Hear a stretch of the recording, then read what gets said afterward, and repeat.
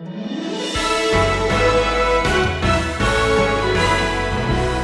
fact, we know from history that early on the Roman Empire despised Christianity for a lot of reasons.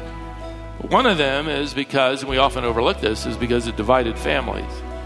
It created turmoil in the empire. I mean, it's one thing to choose your god and goddess, and they had hundreds to choose from. It's another to choose Jesus and say all those others are fake, false. Families offended.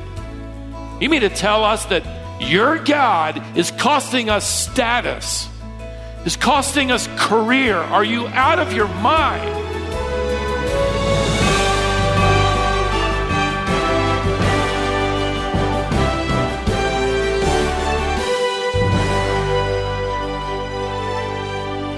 Every day of your life, you make lists of priorities. Now, you may be a person who writes them on paper, or maybe you keep your priorities in your head, but you're constantly evaluating the tasks and actions you might take and sorting them by priority. Some are urgent and must be dealt with immediately. Others get put off till later. When it comes to eternal salvation, we can be tempted to put it off. After all, the decision doesn't have to be made until just before you die. But there's an obvious problem with that. You don't know when that'll be. Here's Stephen Davey with more. As the Lord Jesus has been ministering to the multitudes, as people by the thousands, as we've learned, have been packing around him, swarming to him, he periodically stops and warns them of the coming judgment of God. And he urgently warns them as well that this coming storm of wrath will occur, and he invites them to settle without delay. Now we're in the Gospel by Luke at chapter 12. As chapter 12 now comes to a close, the Lord stops and delivers that message, and it's frankly rather shocking to his audience. And for his message to be delivered in such a manner is startling.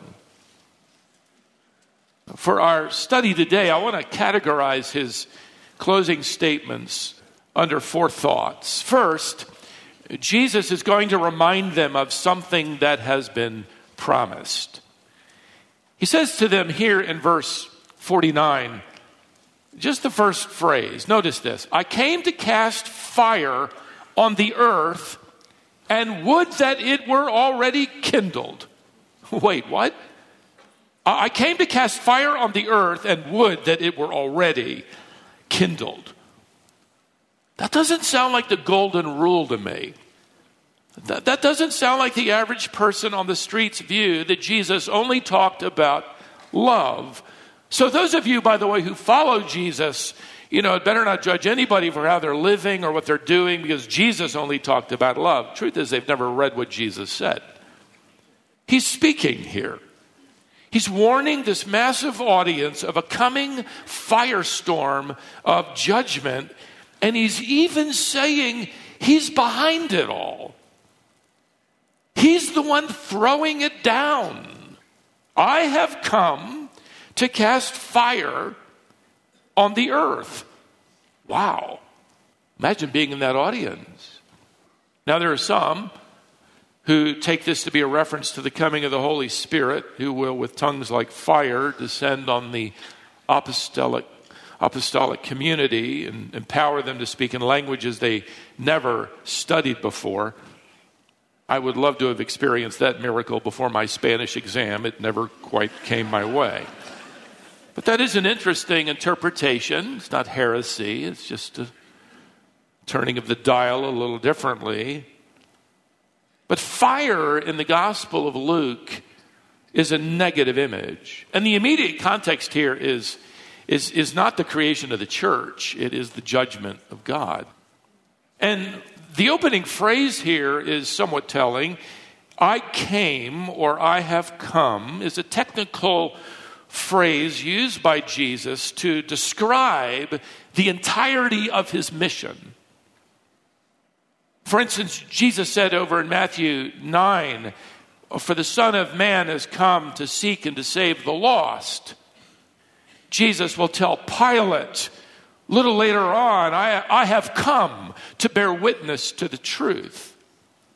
Now Jesus says here in Luke 12, I have come. This is part of my mission. It is all encompassing from beginning even out into the future. I have come to cast fire on the earth. See, this is the other side of Jesus. The world out there doesn't want to know anything about.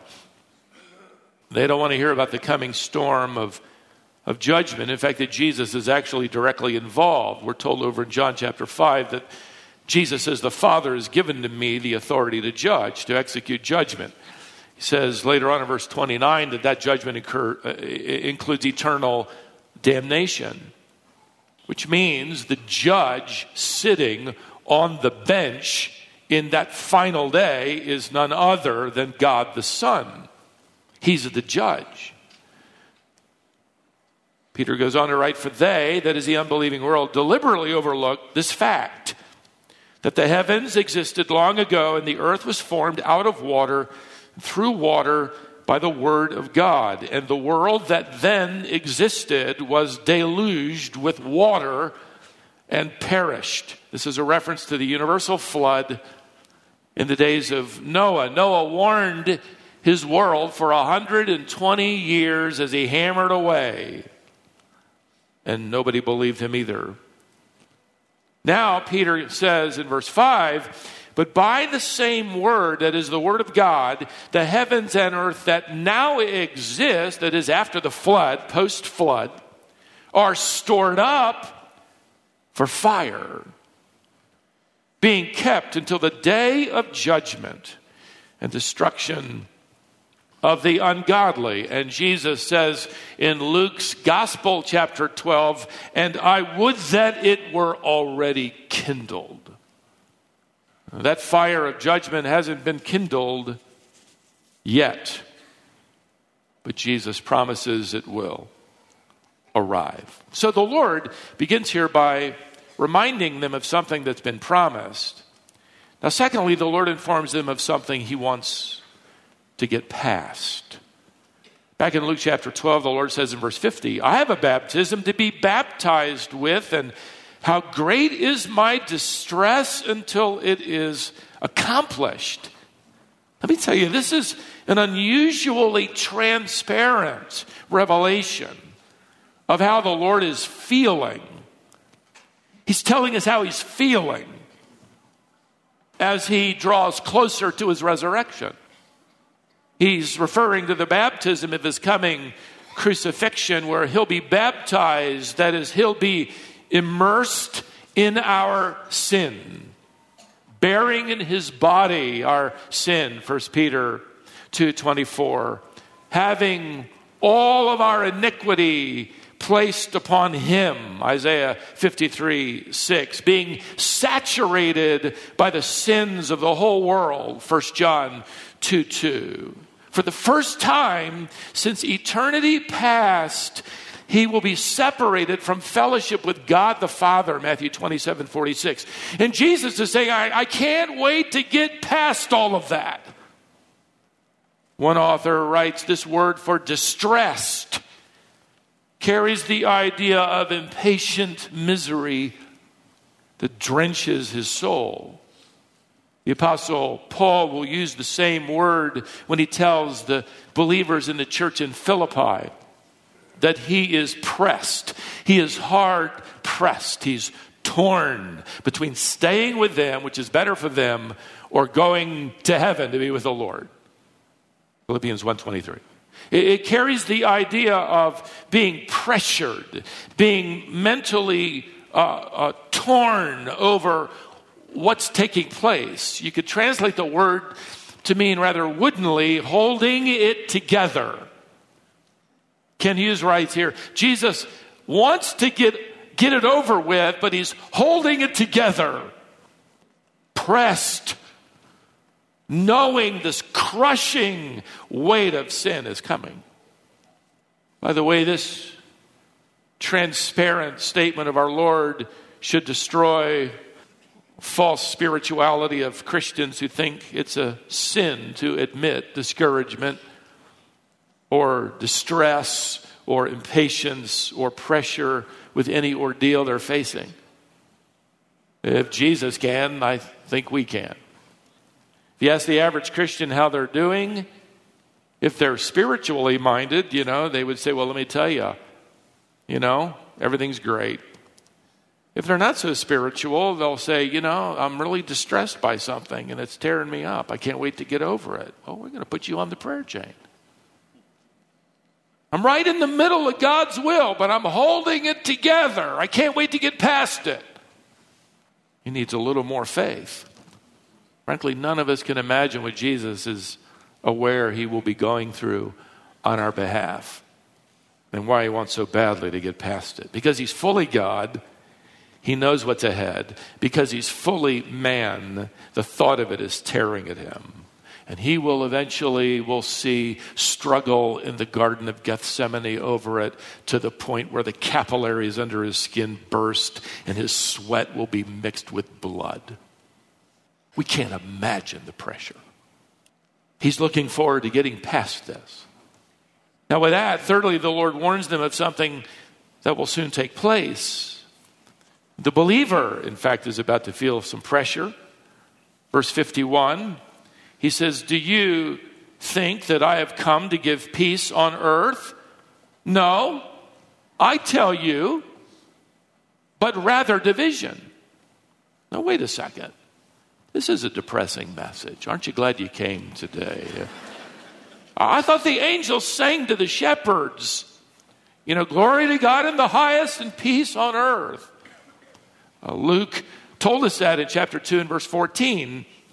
I thought the Messiah was going to guide our feet on the path of peace. That's promised. Luke chapter 1 verse 48 or 78.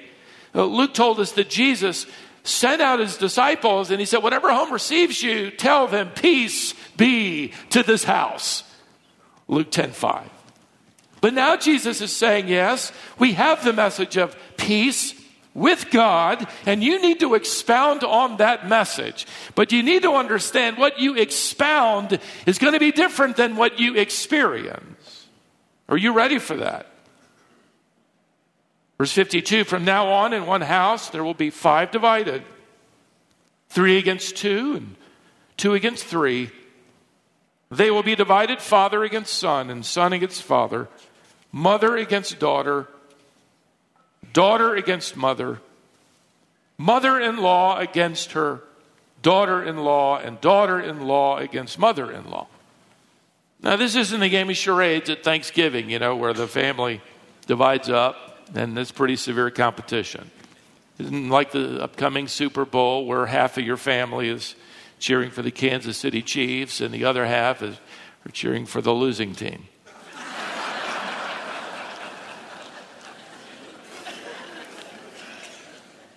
This isn't a game. He's talking about life.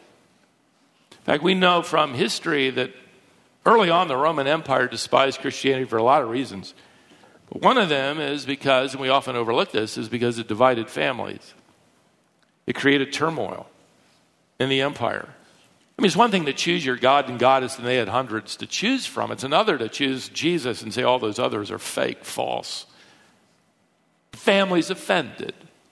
Embarrassed, infuriated. You mean to tell us that your God is costing us money, is costing us status, is costing us career? Are you out of your mind? You ready for that storm? Our brothers and sisters around the world are already experiencing that. We're not. Where Christianity is illegal, to become a Christian is illegal. In some countries, family members conspire with the government to expose their family member who came to faith in Christ, and that becomes for them a death sentence.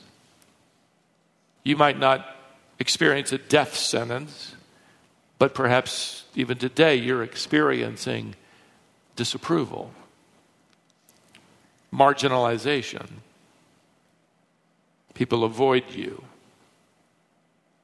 Your family has strife because of your faith. We got to stop selling Christianity with, come to Jesus and everything will work out. Jesus is saying to them, you come to me and you can expect everything to come apart. Are you ready for that? Finally, the Lord not only reminds them of something that's been promised, He informs them of something He wants to get past. He warns them of something that will soon take place. Now, fourthly, He rebukes them for their failure with something in the present. Notice verse 54. And He said also to the crowds, when you see a cloud rising in the west, you say at once, a shower is coming. And so it happens. And when you see the south wind blowing, you say there will be a scorching heat, and it happens. You hypocrites. You know how to interpret the appearance of earth and sky, but why do you not know how to interpret the present time? Those clouds coming in from the west, from the Mediterranean Sea, are going to bring rain. A rainstorm is coming. That south wind is going to bring up the hot air from the Arabian desert. It's going to be a scorcher. Everybody wants to get ready for it. We're no different. Today, we all watch the weather. I certainly watch the weather, especially on the weekend. Seems to me that, we always have trouble on the weekends. Why not on Monday? Just the thought, just the mention of freezing rain, just the mention of snow. It always is on Saturday at 2 a.m. or Sunday at 2 a.m.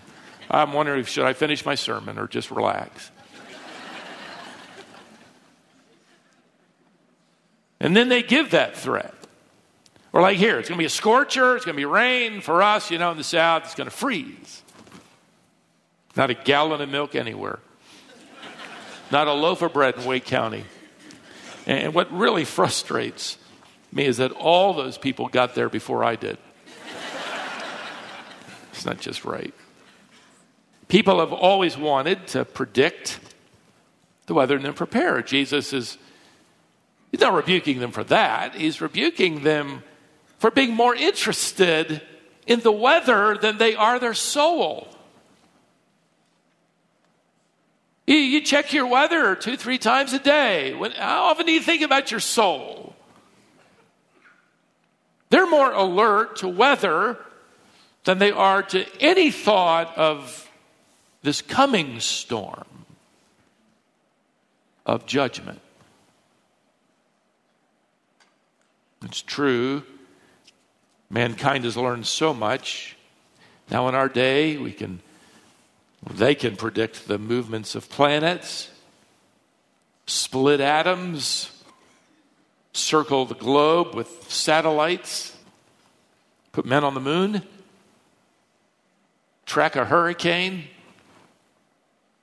send a telescope millions of miles into space, and take pictures of the stars. But they do not recognize the Savior. Jesus continues rebuking them here in verse 57. And why do you not judge for yourselves what is right? As you go with your accuser before the magistrate, make an effort to settle with him on the way, lest he drag you to the judge, and the judge hand you over to the bailiff, the officer, and the officer put you in prison. I tell you, you will never get out until you've paid the very last penny. In other words, you got a bad case. You're heading toward debtor's prison. Wake up to that. You don't want to end up in court. You don't want to stand before that judge. You're not going to win.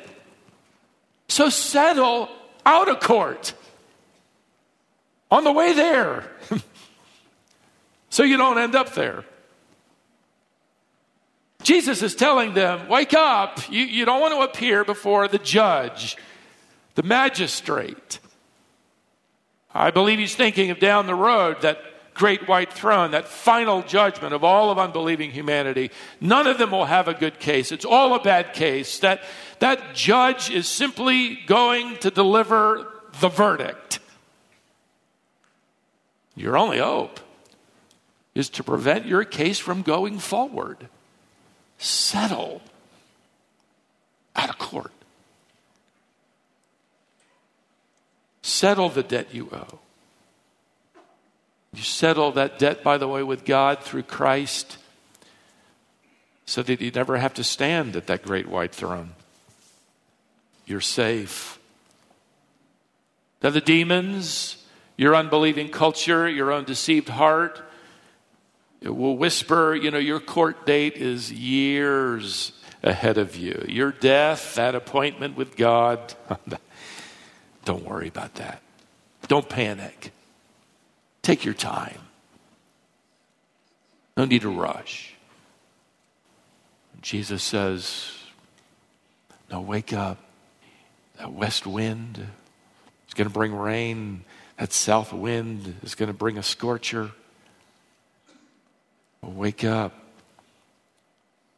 There's a greater storm coming, and there's a debt you owe, and you need to settle. In fact, the word for settle, which Luke uses here, can be translated to be set free. You need to be set free. And you have to be set free while you're alive. How do you settle that debt? How can you be set free of sin's debt you can never pay back? The answer is provided through the New Testament. It's faith in the cross of Christ, the work Christ accomplished for us when he became immersed, saturated with our sin. The Lord actually hinted of that here in the conversation. When Jesus hung on the cross before he died, he said, it is what? Finished. John 19:30.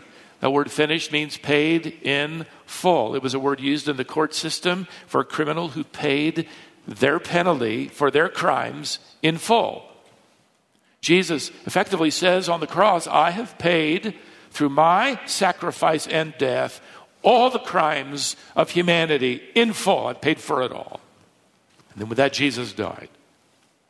Jesus uses that same word in verb form here in verse 50. Go back, you might want to circle it. I have a baptism to be baptized with, and how great is my distress until it is, here's the word, until it is accomplished. Until it is finished. Until that sin debt is paid in full, down to the last penny. So how do you settle your debt out of court? Well, the punishment for your crimes has been paid for by Jesus Christ. So you will never stand before him at that great white throne if you have come to him on that old rugged cross. There's a storm coming. It's a storm of judgment against all who refuse him. And again, the strategy of hell and our world would say, that's true.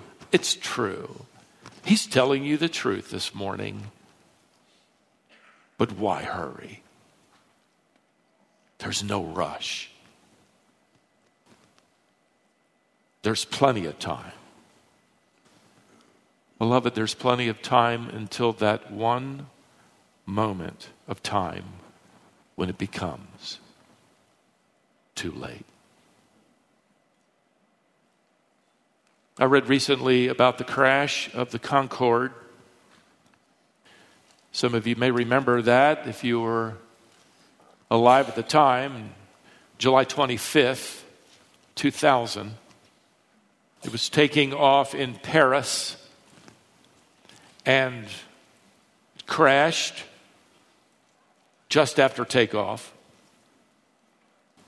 100 passengers and all the crew and even some people on the ground were killed. The Concorde had an engine burst into flame, and then the plane went into a stall, and the pilot banked and attempted to make it into a crash landing of some sort, wasn't able to make the turn, and it exploded on impact. I have watched the video of that and have wondered about the people on board. They were able to put the pieces together, literally, and also in their investigation, figuratively. The cause of the crash was a small strip of metal that had been on the runway the size of a yardstick. It had flattened one of the tires of the aircraft as it raced down the runway, and the debris from that tire punctured one of the fuel tanks in the aircraft's wing, and it caught on fire. The pilot couldn't stop the takeoff, so he tried to keep it in the air long enough to make an emergency landing at an airport that was just about 60 seconds away, 1 minute away. As investigators listened to the tape of the pilot's conversation with the control tower, his last words as he fought to save his craft and everyone on it, his last words were, quote, "Too late." If you had 2 lives, you could afford to risk one of them. You only have one. And there's a storm coming. Settle with God before it's too late.